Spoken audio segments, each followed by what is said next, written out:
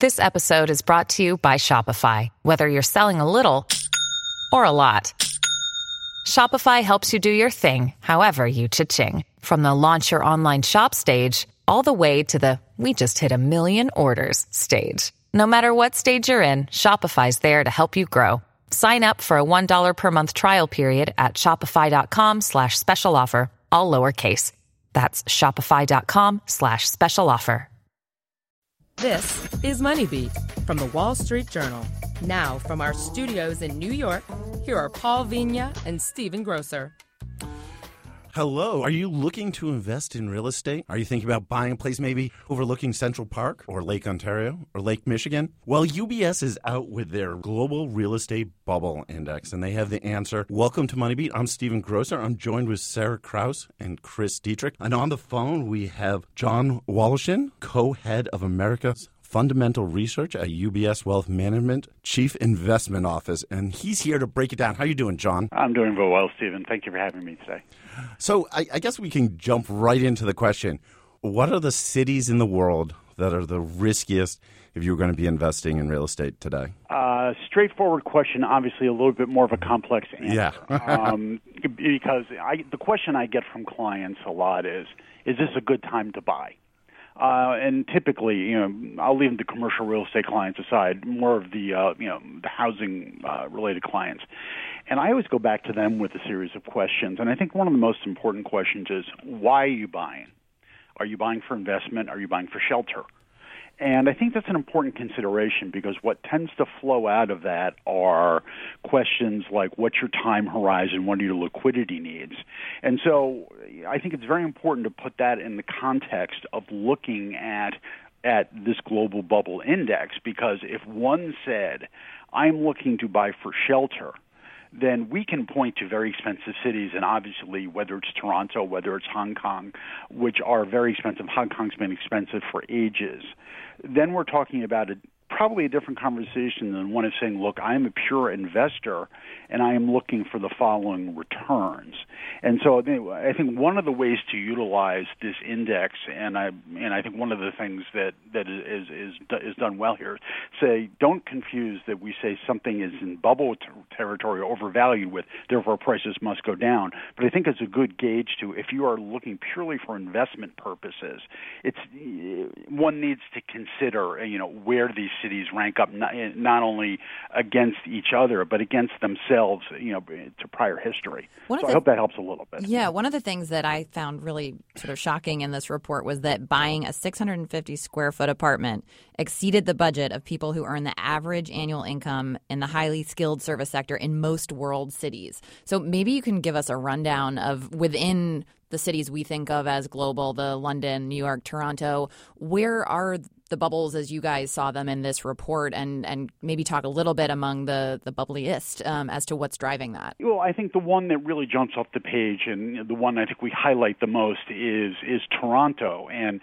look, Toronto is a beautiful city, and B, it has certainly attracted not only people moving there, but it's attracted a lot of investment. It also benefited from there was a very arcane tax that was put in British Columbia a couple of years ago, which I think subsequently has been put on in Toronto. But I think that sort of helped drive money there. But what really jumped out at us was, in the last 2 years, how quickly Toronto moved up. So I think it's just important when people read this report is to not, hear the word bubble and get scared, oh my God, it's going to be 2008, 2009 again, but understand that we're looking at things, it's not only relative to other cities, but relative to themselves over time. So whereas Toronto in the last couple of years, relative to itself, has moved up dramatically in terms of, more aggressive valuation, Chicago still continues to lag and probably represents, for those with a longer-term horizon and good liquidity, a very interesting place to be thinking about.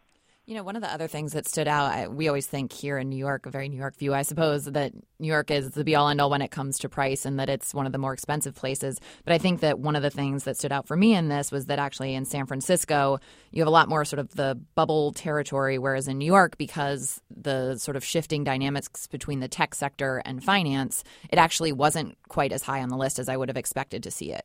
Yeah, and New York's an interesting market, and more and more New York is bifurcated. It's probably more trifurcated than anything. But when I say bifurcated, I think what's got the obvious everybody's attention. Nick and I were talking offline earlier about this, where everybody the old if it bleeds it leads. I'm clearly dating myself that I know that phrase. So everybody focuses on the billionaires row, the stuff on Central Park South that's $5, $6, $7,000+ a square foot. So that's a market that at one point was very hot, but has slowed dramatically. Whereas if you look at the median, and for people who live in the Midwest of the United States, these numbers may sound large, but the median condominium price for the median-sized condo in New York is held fairly steady in the kind of $1.1, $1.2, $1.3 million range, and that's been a reasonably, I wouldn't say it's a fantastic market, but it's a really relatively steady market. And so New York's a very interesting market that I think one really has to look, like with all numbers, I think one has to look beneath the surface. So I think that's number one. Number two, obviously in New York, 10 years ago, if people had suggested living in parts of Brooklyn or Long Island City or things like that, they would have looked at you very cross-eyed, where some of those markets have become incredibly hot. Where San Francisco is certainly much more is interesting. A lot of people tend to think of New York as being very much dominated by financial services, and obviously financial services is still very, very important, whereas New York has become a much more diversified economy in terms of, whether it's technology, whether it's media, whether it's certainly financial services, so whether they call them, the TAMI tenants, the fire tenants, finance, insurance, and real estate, and so forth. We have a much more diversified economy relative to San Francisco, which has clearly been impacted by a couple things. Number one, the immense tech wealth that's been created. And number two, San Francisco, number one, has very limited land. And number two, a lot of things in San Francisco are self-inflicted wounds because they have very, very challenging development rules. California is a very, very expensive city or state to develop in to begin with. And then once you get into different parts of San Francisco, obviously the local ordinances can make it very, very challenging. And so not here to point fingers at anybody, just to understand the realities of the market. So I think that's one of the other reasons that you see the differential between New York and San Francisco. John, clearly all of the different real estate markets across the globe, even in megacities, are pretty local, right? Each is pretty different than the next, but there are some clear commonalities driving 10% annual price gains across so many cities are the ability to finance, right? I mean, mortgage rates. How much has just low rates really helped price booms in all these global cities? And what does that mean as we're potentially looking at higher rates? Yeah, look, it's a very fair point. And if you look at if you sort of and this is one of the analyses that I do, I just went back and I indexed back to 1990 median household income growth just here in the United States, and then I indexed that relative to median home price growth. And if I just asked the average person, I said, do you think there should be a relationship between income growth and home price growth? I think most people would say just from pure logic perspective, the answer is yes. And so then what happened was we had that relationship, which we all, I think, would agree is quite logical. And then we had the housing, the true housing bubble, kind of 04 to, depending on where you were in the country, mid-07. So after we had the bursting of the housing bubble and everything sort of mean reverted, we once again had this situation where home prices here in the United States have significantly outpaced income growth. And I think when you're in a city, and let's look at Hong Kong, where the size of the apartments are very small and the prices are very, very high, obviously a small move to the upside in interest rates would have a much more significant impact, say, if you were in Peoria, Illinois, not to pick on Peoria. And so when I talk to our clients about this, I talk about our house view, and I look at the macroeconomic indicators, I look at what central banks are doing around the world, and I do believe, and we as a firm do believe, that rates will be lower for longer. But I think what we don't have and probably will not have are declining rates, and I'm air quoting this, bail us out. So I think when one is thinking of investing in real estate, even if you don't think rates are going to go up from here, and that's obviously going to be a personal decision, I would be very cautious not to underwrite declining rates here, and I think that is an important consideration. Okay, let's take a break there. We're talking about the global real estate market, and you're listening to to MoneyBeat from the Wall Street Journal. WSJ Special Access gives you a front row seat to some of the Wall Street Journal's most exciting content, like The Quirkier Side of Life, a new series that features the fun, surprising stories our reporters come across. The chief executive walks 10,000 barefoot steps every day. He recalls stepping on a bee, which put him off earthing for a couple of days, but he got back to it. Check out The Quirkier Side of Life on WSJ Special Access, only for WSJ subscribers. Enjoy our podcasts? Then listen in your car. Before you start down the road, just sync your smartphone using Bluetooth or plug into the USB port. Got Apple CarPlay? Just tap on the podcast app and search for WSJ. So, the next time you're getting behind the wheel, take us along and enjoy the ride. The Wall Street Journal. Listen ambitiously. Welcome back to the MoneyBeat podcast. I am here with Sarah Krause and Chris Dietrich from the Wall Street Journal. And on the phone, we have John Woloshin, who's the co-head of America's Fundamental Research at UBS Wealth Management. And we're talking the global real estate market and, what areas of the market are sort of getting bubblish and what are undervalued. John, your report, I found, has a lot of fascinating stats in it. And one of the ones that sort of jumped out at me was, despite prices escalating, 30% since 2007. I guess it is, let me look it up here. The 10-year average cost for the apartments, or annual usage cost for apartments, is still below the 10-year average in many cities. That really does speak to the low rates that buyers are getting. Yeah, I think the short answer is yes. And look, interest rates are a very important part of the calculus in buying any piece of real estate.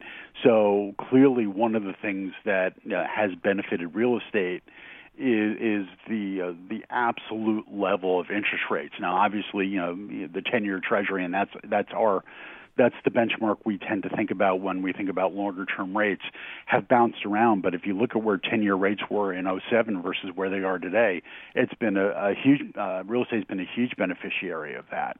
And so I think in one's investment decision process, ultimately that even if, and this is a conversation I have with our clients a lot, particularly our commercial real estate clients, that I say, even if you can borrow fixed for, let's say it's a commercial property, you borrow 10 years, or you can borrow fixed, we still have a 30-year fixed rate mortgage in this country. That's great. But understand that interest rates will still impact the value of real estate. So I'm sure some of your listeners were around for those really less than inspiring days in the late 70s and early 80s of 18 and 20% mortgage rates. Now, we're not calling for that, obviously.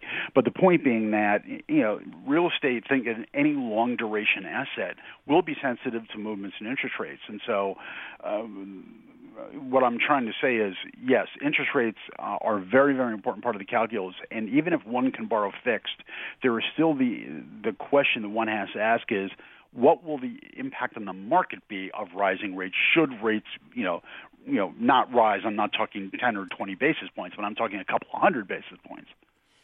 I'd like to talk for a little bit about foreign buyers and the impact that they've had on some of the increases in home prices globally. Can you talk a little bit about whether that interest continues to be strong, and if so, where it tends to come from, or if that starts to wane as prices and valuations peak? Yeah, it's an interesting question, and I don't think there's a consistent answer to it. I would say a couple things. That if you look in a lot of the cities that have seen inflows of money, whether it's New York, San Francisco, Los Angeles here in the United States, whether it's London, whether it's Hong Kong, there is some consistency in terms of where that money comes from. And a lot of that money is coming from, whether it's the Middle East, whether it is Eastern Europe, whether it's South America. And so I think one of the things that you see when foreign money flows into those jurisdictions is the focus on safety of principal and safety of capital. What I like to say is the reason foreign money goes to a lot of these cities and let me focus here in the U.S. for just a sec. We may have our political challenges here, but we have a relatively stable political system. We have the best set of property laws in the world. We have the deepest capital markets in the world. So a lot of the money that you see fueling some of these price increases are coming from countries that don't necessarily have that stability. Now, obviously, it's been very well reported in the press, and certainly in the Wall Street Journal as well, that China is trying to crack down on high-profile real estate deals around the world and trying to restrict capital outflows. And that will ebb and flow. But I think one thing that doesn't change is when money, for all intents and purposes, flows freely around the world, obviously with some exceptions. But the point here is that the capital seeks its highest risk-adjusted return. And I think it's an important phrase. Now, it may sound like an amorphous concept to some people, but just think about it from this perspective. Is the return that I believe I'm going to get, is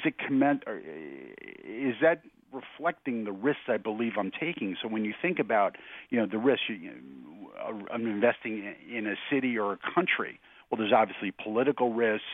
There's financial risks. There's geopolitics. There's fear of trade wars and things like that. So where you see a lot of foreign capital going is to countries that have more stability when it comes to those things. And obviously, can we have situations that are unforeseen or that surprise us? Yes, that's why I call them surprises. But I think at the end of the day, foreign capital, particularly in a more yield-starved world, is going to look and say, where can I get better, and it's important to understand, risk-adjusted returns.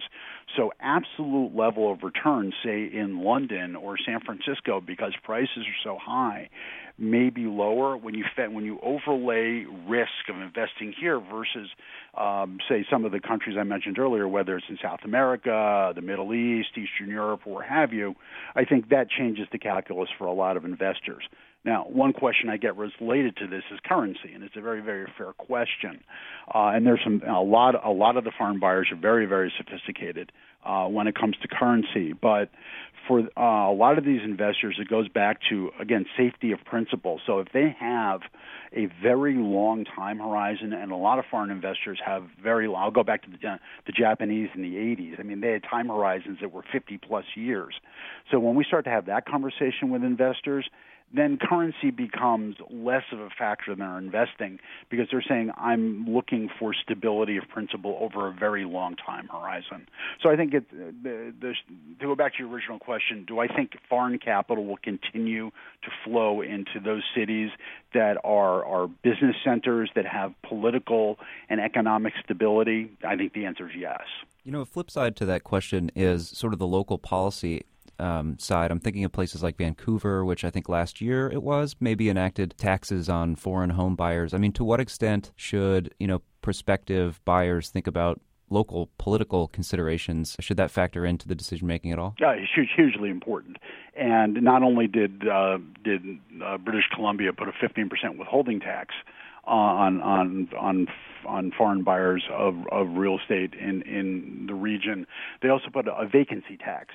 So what they're trying to do is, because the Chinese have been very active buyers in Vancouver and in British Columbia for a very long time, and they're trying to really crack down on just pure absentee buyers, if you will. So it's always a risk. I will tell you, it's very difficult to handicap. But nonetheless, understanding local politics is crucial. And one thing I always say to our clients, I don't care whether you're talking about investing in a local municipality or investing in a global city. It's very, very important that you work with local council, local brokers, and people who know the local scene, because understanding the local politics, local zoning, what's on the docket. One thing that I think a lot about is potential changes to Proposition 13 in California, and it's bubbled up over the years. Could there be potential changes to it? And I think that will bubble up and down. But the point is, understanding those potential risks are very important. Right, and that was a factor at play in London as well, which interestingly, as a result of stamp duties on luxury properties and other regulatory changes there, actually ended up squelching some of the valuation increases in that super high end of the market, which I thought, to your point about really understanding the local dynamics, that's certainly something that changed rather abruptly and impacts, the attractiveness of those properties. Yeah, it's an excellent point. And I tend to think of it a little bit like the hotel business. And it may sound a little odd, but next time you travel, look at your hotel bill.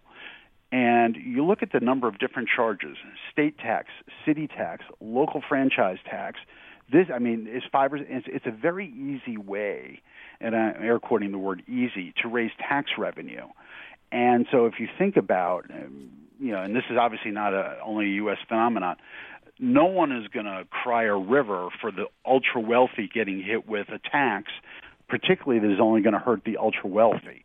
So I think it is something that investors need to consider, particularly as the search for tax revenue on a global basis will always continue to grow. And when I was growing up, one of the phrases was the only certainties in life are death and taxes. And so to me, the only certainties in life are death, taxes, and the degree politicians want more taxes. So I think it's an excellent point. One final question just before we're wrapping up is just I'd love to get a general kind of view of who your clients and how focused have they been on the real estate markets in recent years as an investment. I think the answer is a lot, and that number is growing. And I think that number is growing for a couple of reasons. Obviously, number one, in this relatively low global yield environment, real estate certainly has been attractive to people, number one. But number two, I think what's been particularly interesting is that if you go back to when the great global recession started in 2008, one of the little known facts, and I'll just give you the U.S. numbers for now, the U.S. commercial real estate prices actually fell on an aggregate basis more than U.S. home prices. Now, obviously, I'm giving you national averages, which is it's a surprising statistic when I show it to people. But the reason I bring this up is because even though home prices in some markets have done extremely well, generally commercial real estate has really shown its mettle. Now, that doesn't mean commercial real estate prices can't go down. I'm not saying that. But I think when people are looking at, wow, despite all this really, really challenging stuff that went on, commercial real estate came back in a big way.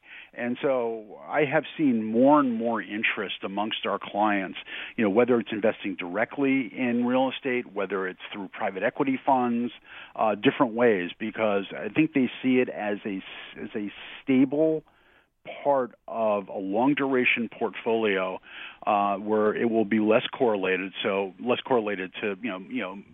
more market stuff. So your typical portfolio diversification, but it also brings a level of income that is important to people. And I think I think the individual investor has gotten much more sophisticated and savvy about thinking about real estate as its own portion of a portfolio. It used to be in the old days you would have, when you would talk to a portfolio manager or a financial advisor, they would say, well, you have your bonds, you have your stocks, and then you have other. Other used to be alternative investments, whether it's hedge funds, whether it's private equity funds, whether it's real estate. And more you are seeing, and this is not only a phenomenon only to high net worth investors, but you're seeing this also amongst large global institutional investors. More and more real estate is becoming a separate line item, because I think people realize the long-term value diversification benefits and just how it can positively impact a long-term holding period. Thank you. That's been John Woloshin, co-head of America's Fundamental Research at UBS Wealth Management. Thanks, John, for joining us. My pleasure. Thank you for having me. And thank you, Sarah, and thank you, Chris. And listeners, we'll be back later in the week. Thanks a lot.